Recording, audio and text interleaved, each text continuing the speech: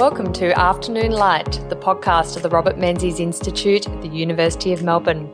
I'm Georgina Downer and I'm the host of Afternoon Light and the CEO of the Robert Menzies Institute. The Institute is a prime ministerial library and museum devoted to upholding the legacy and vision of Sir Robert Menzies, Australia's longest-serving Prime Minister. On Afternoon Light, we explore contemporary issues relevant to Sir Robert's life and legacy with leading thinkers from around the world. Thank you for joining us today. Welcome, and today we're speaking to Gideon Haigh, who is an author and journalist, and he's written many books on cricket and history, but his latest book is The Brilliant Boy, Doc Evatt and the Great Australian Descent. And today we are going to speak about Doc Evatt, aren't we, Gideon? And who was a contemporary of Robert Menzies. Indeed, he was. He was sort of the anti-Menzies, or his counterpart, his foil, and his nemesis. But two fascinating Australians, two very distinguished Australians, both born in 1894, sort of equally eminent on opposite sides of politics and in the law, and in some ways, I think, sort of maybe even defined each other in contradistinction to the other. If Evatt hadn't existed, Menzies would have had to invent him.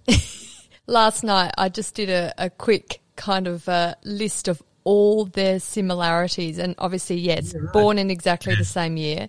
They were both children of families of not very great means, so they were brilliant students and then scholarship boys. Won scholarships to university at a time when you really could only go to university if you were the child of wealthy parents or on a scholarship. They were both presidents of their university student unions. Both didn't serve in World War I for different reasons. Both became brilliant lawyers, then came up against each other, I guess for the first time in the incredibly famous and the biggest sort of constitutional law case in the 1920s, the Engineers case, where Menzies prevailed, acting for the Union. The Union, yes, rather ironically. Both became King's Counsel, the youngest in their respective states, Menzies in Victoria and Evatt in New South Wales, at exactly the same age. Yes. Evatt pipped Menzies to become a High Court judge, the youngest at 36. But then both were patrons and great lovers of the arts. Both served as Attorney General of Australia. Both loved cricket. Both loved reading and learning. Both had incredibly close relationships with their wives. And then looking at the Menzies book collection, so we have Menzies Personal Library here at the Robert Menzies Institute at the Baillieu Library at the University of Melbourne. There are 7 of Evatt's books in that collection, and some Evatt has written inscriptions into Menzies. And of course, when Evatt died, he predeceased Menzies, I think, by about 13 years or so. 13 years? Yeah. Menzies was one of his pallbearers. And I did a podcast the other day, Gideon, on the communism referendum, and we were talking about the fact that Evatt really only had one win over Menzies in his career. He, rather bizarrely, as opposition leader, appeared on behalf of some I think Communist Party affiliated unions in the High Court to basically plead the case that the Communist Party Dissolution Act that the Menzies government had passed was unconstitutional, and he won. And he felt it was the biggest and most important battle. And I spoke about this with Professor George Williams from the University of New South Wales, constitutional law professor. But it's an incredible story of two huge figures who had so much in common, but were, of course, complete nemesis of each other. And you've written beautifully about, or an aspect of Evatt's career, of course, his when he was a judge, and the decision he handed down, a dissenting decision in a very, very tragic case, one of the leading tort cases that I learnt about here, probably in this building in the old quad at Melbourne University. Yeah. But Gideon, I thought I'd start our conversation by talking about how Evatt had a tough start in life, a pretty tragic family history, losing his father and his brothers. How do you think that affected his worldview? Well, I think yeah, we're talking about a very, very, very different time in Australia. It's a pre-antibiotic era. It's an era that encompasses 2 world wars. I think everyone grew up with a greater or lesser sense of their own mortality. As you say, 4 of Evatt's brothers were gone by his mid-20s. His father died when he was 6, and his mother also died in the early 1920s. I think someone who's grown up under those circumstances is entitled to a sense of the precariousness of human life, and also the preciousness of children. And there's no doubt that one of Evatt's chief characteristics was a great sentimentality and great protectiveness of children. He certainly showed it towards his own children, both of whom were adopted. But he, as his longtime associate John Brennan said, he loved nothing more than watching children at play. He found them fascinating. He found them very endearing. He found their characteristics fascinating to observe. In some respects, if you wanted a judge to be deliberating on an important tort case involving the traumatic loss of a child, Evatt is exactly the judge that you would call for if you were the plaintiff. It's extraordinary to reflect on how he would have coped with all those tragedies. And then, in reading your book, you're painting a picture of someone who in a lot of respects could have become quite a conservative figure. And I was interested to read in your book that people were quite surprised when he joined the Labor Party and said he wanted to be a Labor politician. He could have quite equally been a member of, at the time it would have been the Nationalists, wouldn't it? Yes. He wasn't a naturally, it wasn't from a union background. Clearly, he wasn't obviously from a family of affluence, but his worldview was as a small L liberal, wasn't it? Fundamentally, yes, it was. Yeah. It's a very different time to ours, of course, and in some respects, Evatt is quite conservative by modern lights. He was a believer in the White Australia policy.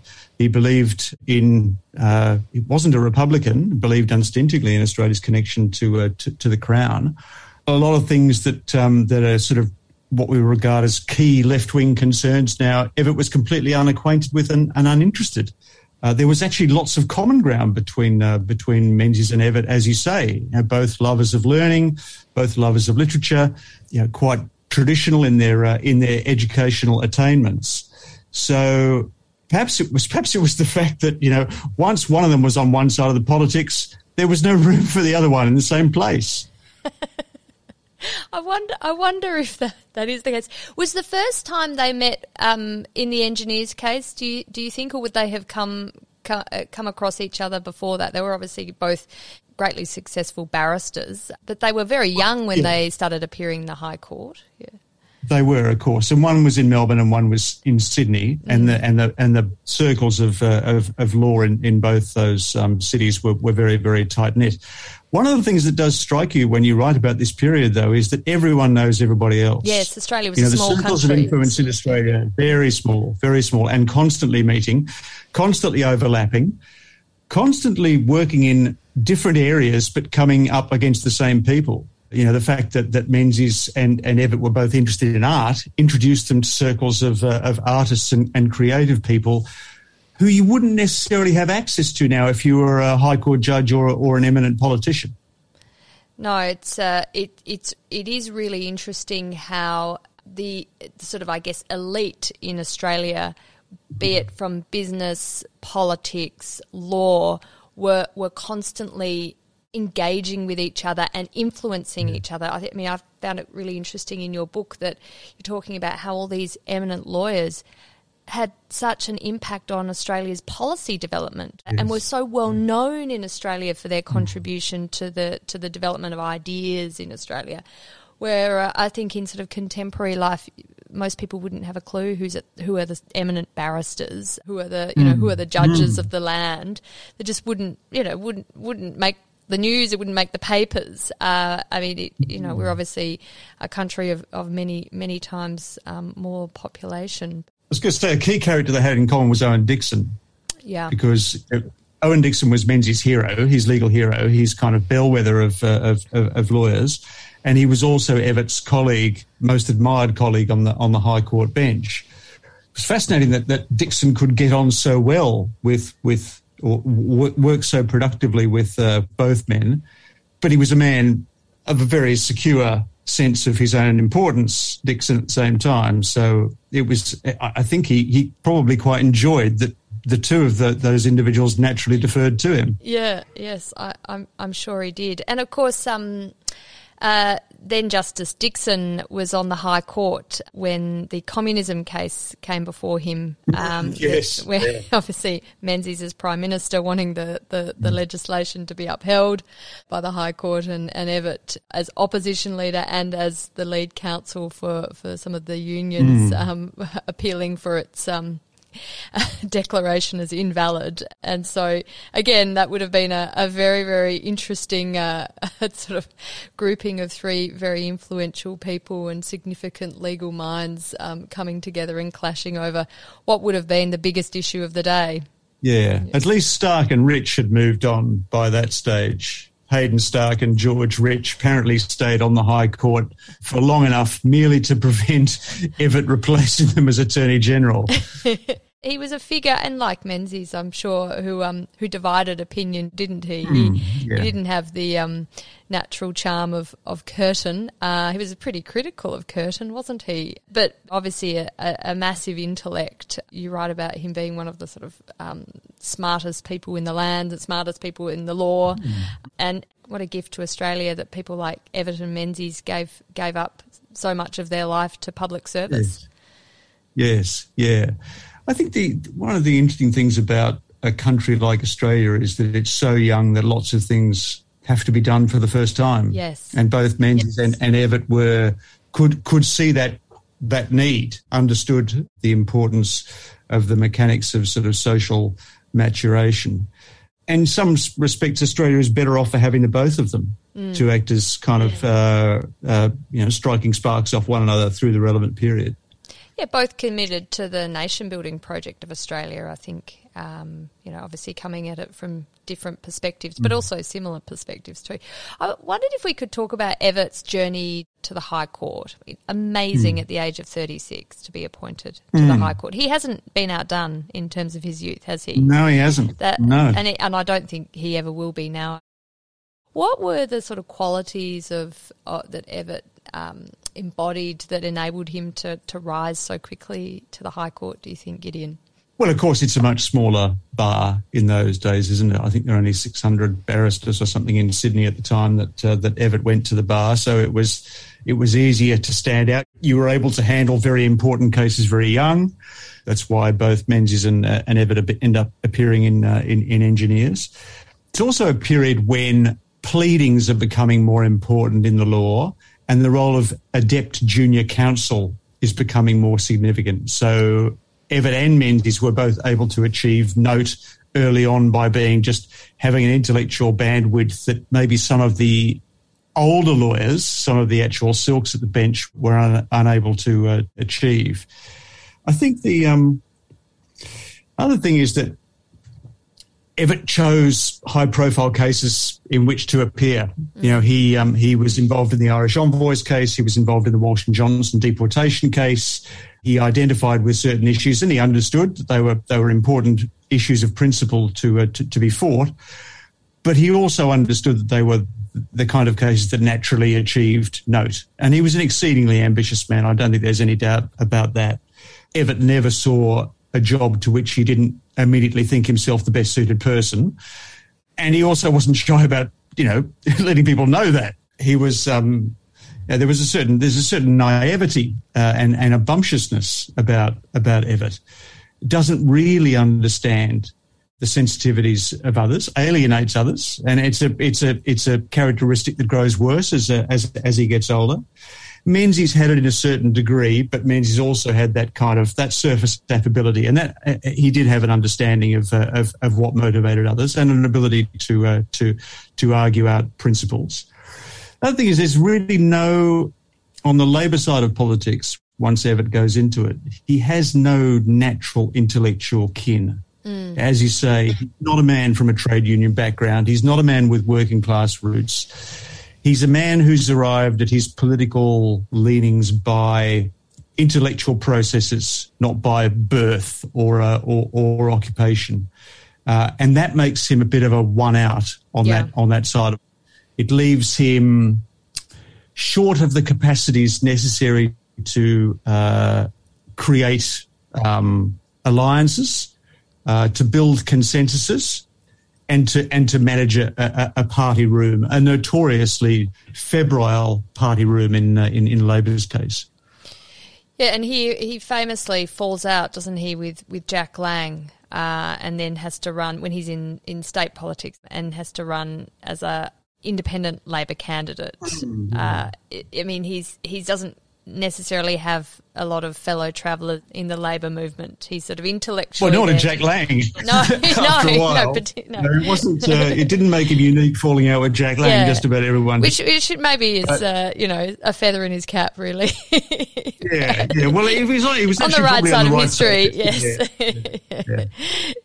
indeed. A lot of the adjectives you were using to describe Evatt, his sort of enormous self-confidence, his difficulty getting on with others, and I guess an arrogance that he always considered himself the best person for the job.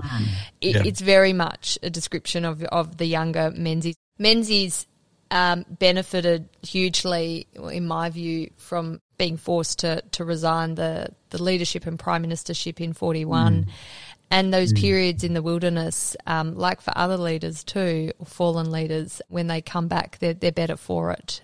Ability to sort of moderate his natural tendencies to tick off others, and I mean, I think there still was that in Menzies Mark II, but he learnt the value of the backbench, the value of a coalition partner, and how to work those relationships to his advantage. And of course, that art of persuasion that he was so adept at came from a lot about being able to build those sort of common bonds of trust with everyday Australians, and being able to kind of really articulate what was resonating in the sort of kitchens and shops and churches and town halls across Australia, which was perhaps not a quality that ever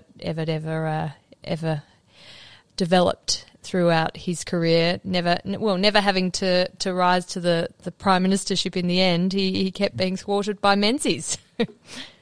Well, certain aspects of the law certainly suited Evatt's mind or his approach, that kind of the role of the individual virtuoso, the capacity to the gravitation towards the freelance lifestyle, the belief in a compelling idea and the capacity to articulate it, the capacity to go off on your own, basically, none of which were useful for him in politics. No. Despite perhaps, I think, his occasional inability to understand that. One of the times when Menzies and Evatt would have come up against each other intellectually was the Egon Kisch case, of course, the case of the Czech communist activist who was attempting and did visit Australia. Menzies was Attorney General at the time in the Lyons government in the 30s and attempted to block Egon Kisch from visiting Australia. Egon Kisch and his supporters appealed this, and Evatt was on the High Court at the time, wasn't he? These battles over communism are such a feature of the Evatt v Menzies story, aren't they? Egon Kisch case, and then on to the Communist Party dissolution bill, and then, of course, the referendum on communism, and then all that flowed from that, the Petrov affair, and then, really the Menzies sort of eviscerating Evatt on the floor of Parliament and over communism, and the kind of crumbling of Evatt all came down to the issue of communism in the 30s, 40s and 50s. Well, I think it more probably comes down to the idea of a freedom of political expression. You know, one of the obsessions that Evatt had, one of his slogans that he constantly repeated was this line from Milton: "Let truth and falsehood grapple, whoever knew truth to be put to worse in an open encounter." He believed that it was often, I think, mistaken for an indulgence of communism, that he believed that communism should be able to compete in the public square of ideas, and that its prevention or its illegality or its stifling was not something that a country like Australia should be party to. I think that part of Evatt was naive about communism, that's for sure. Certainly, its Soviet variant. But I think he also he loved this idea, and once again it goes back to this his lawyer's mentality, the idea that you would hear from both sides of an argument, and that eventually the deliberative mechanism or the individual would make a decision based on how convincing that argument was. Politics doesn't often work that way, but the law does. So in some respects, it was another naivety of Evatt's that he expected this principle of the law to be transposed immediately into politics. Yeah, indeed. But also, you have to give him credit for the campaign that he and others waged in the communism referendum. I think that when it was first announced that there would be a communism referendum, there was something like 80% support for changing the constitution, and this was championed by Menzies, of course. And Evatt, among others, campaigned no. And I mean, look, the history of Australia and referendums is such that it's almost certain that it will be a no vote. Yeah. So maybe he was always going to win. But it was line ball in the end. I think it was something like 51-49. It was really, really line ball in terms of the popular vote. But that must have been showing, at least in that issue, that Evatt was adept in the art of persuading an enormous portion of that population to change their mind from the initial polling results. And even people who completely opposed communism, I think my grandmother, for example, would have always been a Liberal voter. She was married to a Liberal MP, but she voted no. My grandfather voted yes to change the constitution, but she voted no. There you go. And her husband was even in the Menzies Parliament and ministry at the time. So, What a great country this is, Georgina. Exactly. No, and look, I think, history will show it was the best outcome for the country. We're a free country. We shouldn't ban political parties or political ideologies. It should be the battle of ideas that is played out on the street and in the media and wherever, and let the people decide. But became a sort of obsession for Evatt, and obviously, didn't realise the longer term consequences for his reputation and what he would be associated with in Australia, and then of course his undoing in the end. Could not have foreseen the valences of the Cold War. Yes, I think that's one of the great challenges of writing books about his historical books and biographies, is that you have to. Although life can only be understood backwards, it has to be lived forwards. You actually have to be able to place yourself in the position of these people as they're making the decisions without any understanding of the way in which the future is going to unfold. It's kind of, and in some respects, The Brilliant Boy, because it does concentrate on Evatt in this period, this sort of peak Evatt period of the 1930s up to his going back into politics. It's kind of fascinating, even though I know what happens. When I went to read it, it was quite compelling. If you sort of stood alongside Evatt and scanned the horizon of the future, hopefully with expectations of Australia and a belief in the power of ideas, you could actually feel that what he was accomplishing was quite inspirational. Yeah, well, and I think that's a challenge for, especially here we're at the Robert Menzies Institute, where we exist to generate debate and discussion on a figure of the past, very, very significant figure in Australia's history, who made decisions that were of their time, and some of them have had enduring positive impacts. Some look, history will judge were wrong, or could have been done better. But do you judge past historical figures on the values of today and condemn them where they fall foul of the values of 2021? Incredibly challenging, and I mean something that, of course, is the subject of many debates here on a university campus. When we, look at all the sort of issues of tearing down statues and monuments, you've got to question the benefit of that when you then tear down the reminders of what went well, but also what went badly and all in between. I think it's important to remember these people, statues,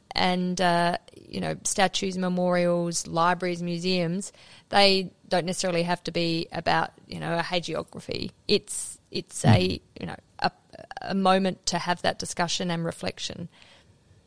Yeah, I couldn't agree more. I think it's interesting to read the biographies of the figures that we're talking about over time. The first Evatt biography was written back in 1970 by Kylie Tennant. It's a very different book to the John Murphy book that was published 4 or 5 years ago, and a different book again to the book that I've written.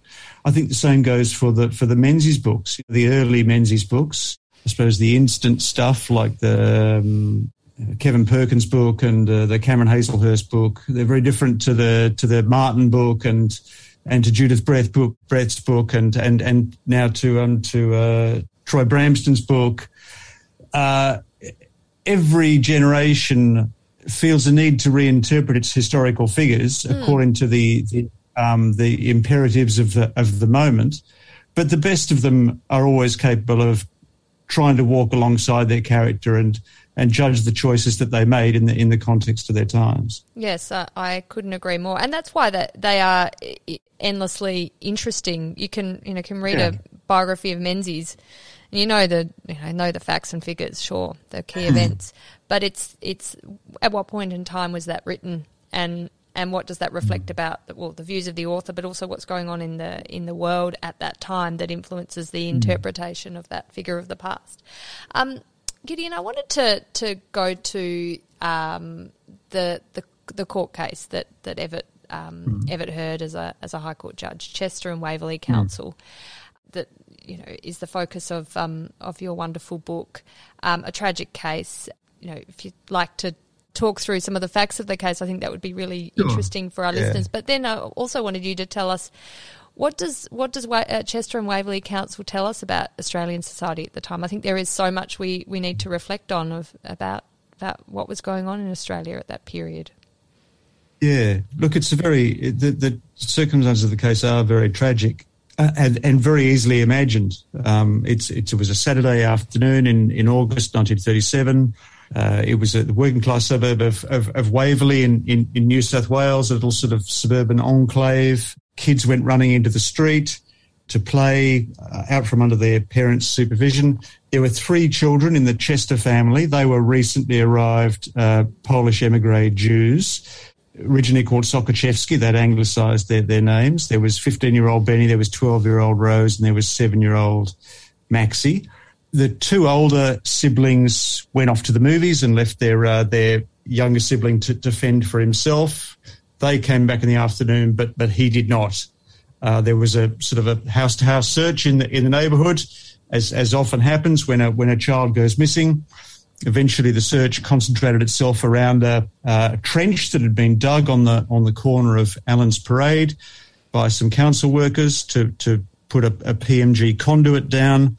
It had filled with water the previous week from heavy rain, and kids had been observed earlier in the day jumping from side to side because it was not adequately fenced off. And the police eventually turned up, and Maxie's body was fished from the bottom of the trench. The mother, Golda Chester, saw it happening, so saw her son's body being extracted from the depths. She didn't have a cause of action or immediately obvious cause of action because in those days, under what was called the Compensation for Relatives Act in New South Wales, you could only sue for financial loss in the event of the loss of a child. And Maxie, being 7, was not working, so the family had financially given up nothing. Abe Lander, who was a sort of a pioneering solicitor in the area of workers' compensation, seized on the idea of taking an action, seeking compensation for the nervous shock that Golda Chester experienced from seeing her child's body on the day in question. Her trauma, if you like. In that sense, it's a very modern case. You know, we call it trauma now. Back in those days, we called it nervous shock. It's a kind of a quaint, old-fashioned term. It actually originates in the middle of the 19th century. But we still actually talk about nervous shock cases these days. And the law doesn't change readily. No. And the law didn't in this place either, because once the case got to the High Court, the majority decided that she had no case. She didn't deserve any compensation. It was only Evatt who said that, you know what, I actually think that she does, and for these reasons. And he gives a very, very compelling judgment, not only very elegantly written, but very, very rigorously argued. I don't think there's any sense that, as is sometimes said of judges, that he's let the head give in to the heart. It's an empathic judgment for sure, but it's also an extremely clever judgment. Mm. I didn't do law, unlike you. I sort of had to school myself in torts in order to do this book. I just came away from it thinking, boy, oh boy, that's really smart.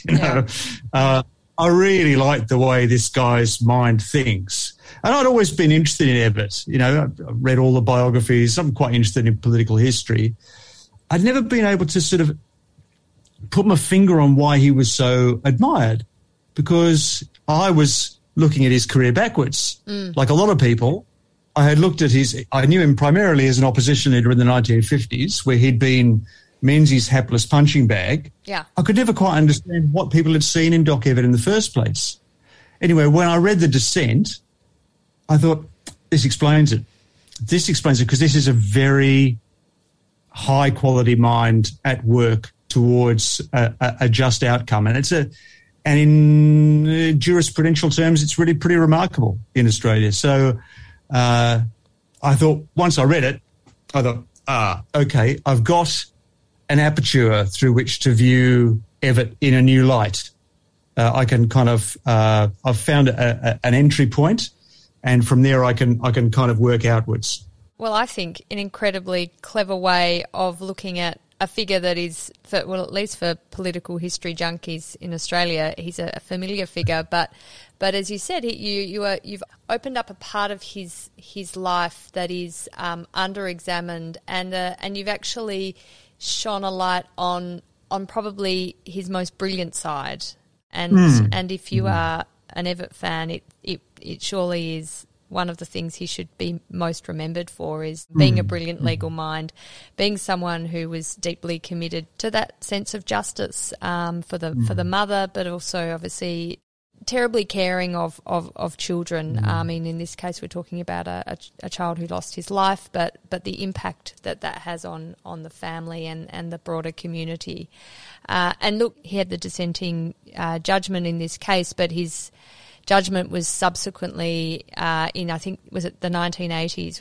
Was actually in the end adopted by the High Court and became the Gents versus Coffey in 1984. Thank you. The other interesting thing, Georgina, is that it does express something about Evatt's belief in Australia.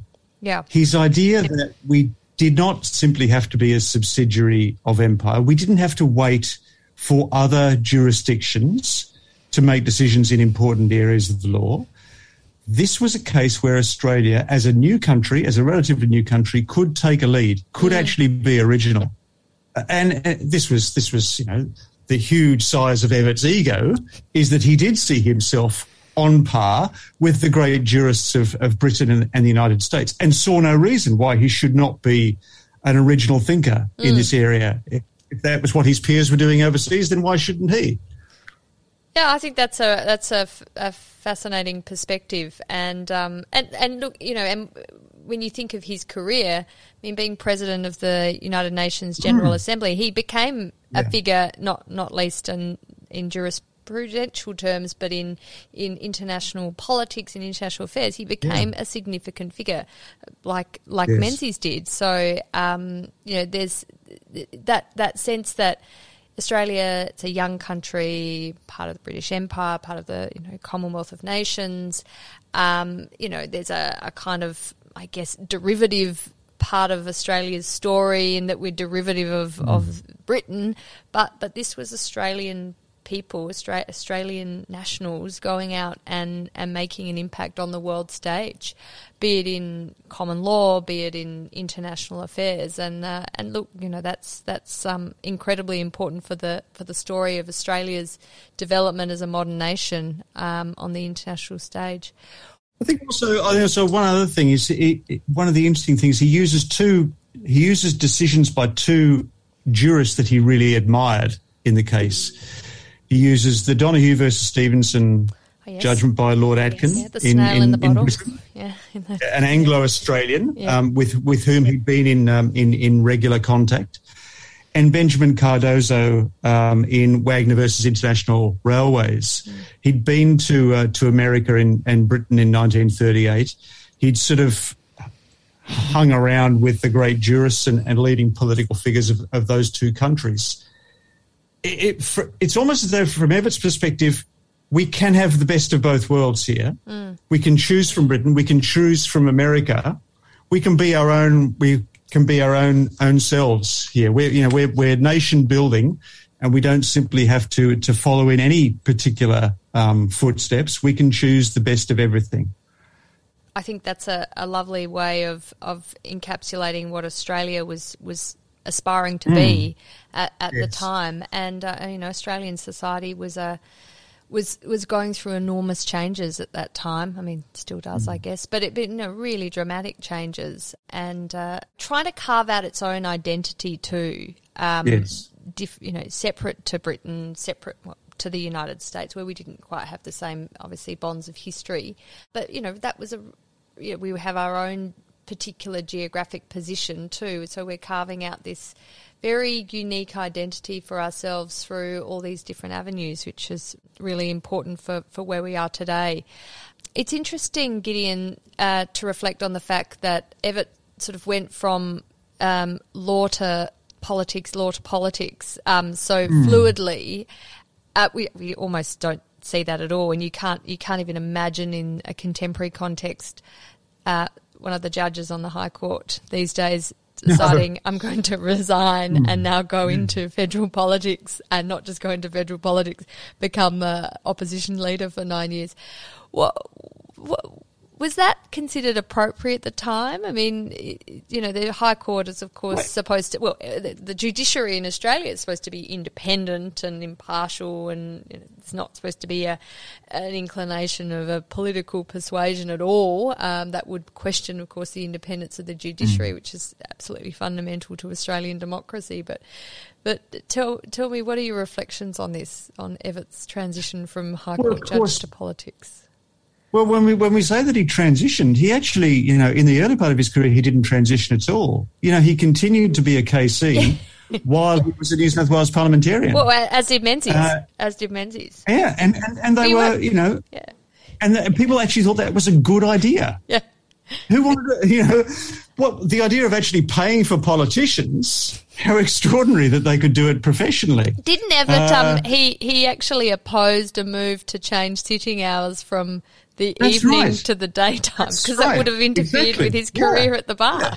Exactly. Yeah. So it does say something about our relationship to politicians in this country, that those things bided for such a long period. Abe Lander too, who was the solicitor in Chester's case, I don't think gave up his legal practice until he'd been in Parliament for 15 years. He continued to be one of Sydney's leading workers' compensation lawyers, even while he was a Labor politician in New South Wales. So, yeah, look, there are all sorts of things that we look upon askance from our current vantage, thinking, of course, that we're doing it. We've got it right now. We've got it sorted. But there were reasons, and there were understandings, and I think providing everyone knew what everyone else was doing, and the rules were the same for everyone, then there wasn't much imperative to change it. I wanted to finish off our discussion, Gideon, by asking you to reflect on how you think Evatt should be remembered as obviously a significant jurist, an incredible legal intellect, one of Australia's most important figures in the development of the United Nations, an opposition leader for 9 years, incredibly important figure in the Labor Party history. Obviously, his championing of freedom of association and free speech in Australia through his work on the communism issue. I mean, there's lots of things, but what do you think are the things he should be most remembered for? Well, I mean, I think one of the interesting things about Evatt and Menzies is that in 1944-45, when they were about 40 years old, which of them would you have said at the time was likely to be the more distinguished Australian? At that stage, Menzies is languishing in the political wilderness. He's had one unsuccessful premiership, and his reputation is being restored, but not quickly. Evatt looks as though he's one step short of the prime ministership. He is a man who has done nothing but advance. He's never really had a setback in his life. Everything he's taken, apart from probably that abortive stint in New South Wales politics, has been a success for him. He looks like the man of destiny, Evatt, in 1945. So I guess in that sense, their respective tales, Menzies and Evatt, are injunctions never to take anything for granted and never to give up. Because things can change. The times will suit you, as John once said. I think the way to remember him now, and I would do it in a broad brush way, is to say he was just an incredibly clever Australian. And we don't really respect cleverness in this country as much as we should. We like bravery, we like innovation, we like success in sport, success in culture, but people who distinguish themselves just sheerly by mental bandwidth are rare. In fact, we are a bit suspicious of cleverness in Australia. We think it's a little bit effete, a little bit frivolous. Yes. We hammer away at things like we're pragmatic and we're authentic. That's part of the argot of modern politics. I don't think Evatt would ever have used those descriptions of himself, and probably no one would have attached pragmatic to him. He was highly idealistic. Yes. And it would never have occurred to him to call himself authentic. Well, of course he was authentic. Yeah. In fact, anyone who has to say that they're authentic is automatically inauthentic. Yes. Yeah. So I like the fact that Evatt kind of points to a different way to be Australian, an unusual way, a defiantly independent way to be Australian, just by being clever. And in Evatt's case, he loved using the word just. Yeah. He loved the idea of just, not legal, just. And in Chester's case, what he's saying is, okay, I'm going to start from what I think is a just conclusion, and I'm going to work backwards through the law. I'm going to use the law to engender a just outcome. That's creative. That's actually creative. That's not just grinding the gears of law. That's actually using your imagination and your breadth of vision to make a better country. He offers a kind of Australianness that we don't often honour. And maybe that's one of the reasons why we haven't honoured him as much as we could. He's a kind of an Australian sui generis. So he actually gave me a way of looking at Australia where I saw our kind of strengths and weaknesses. He was an embodiment of both. Yes. what an extraordinary tale, and thank you, Gideon Haigh, for writing this book. I think it's a real gift to our nation to understand an important personality, someone, of course, from the Robert Menzies Institute's perspective, someone who's incredibly important to the story of modern Australia and the Menzies era, and you've written it so beautifully. So it's been a pleasure to have you on the Afternoon Light podcast. And thanks for your interest. The Afternoon Light podcast is brought to you by the Robert Menzies Institute at the University of Melbourne. You can find more about the Institute and our podcast at robertmenziesinstitute.org.au. We're also on Twitter, on Facebook and LinkedIn. We look forward to you joining our show next week. Thank you.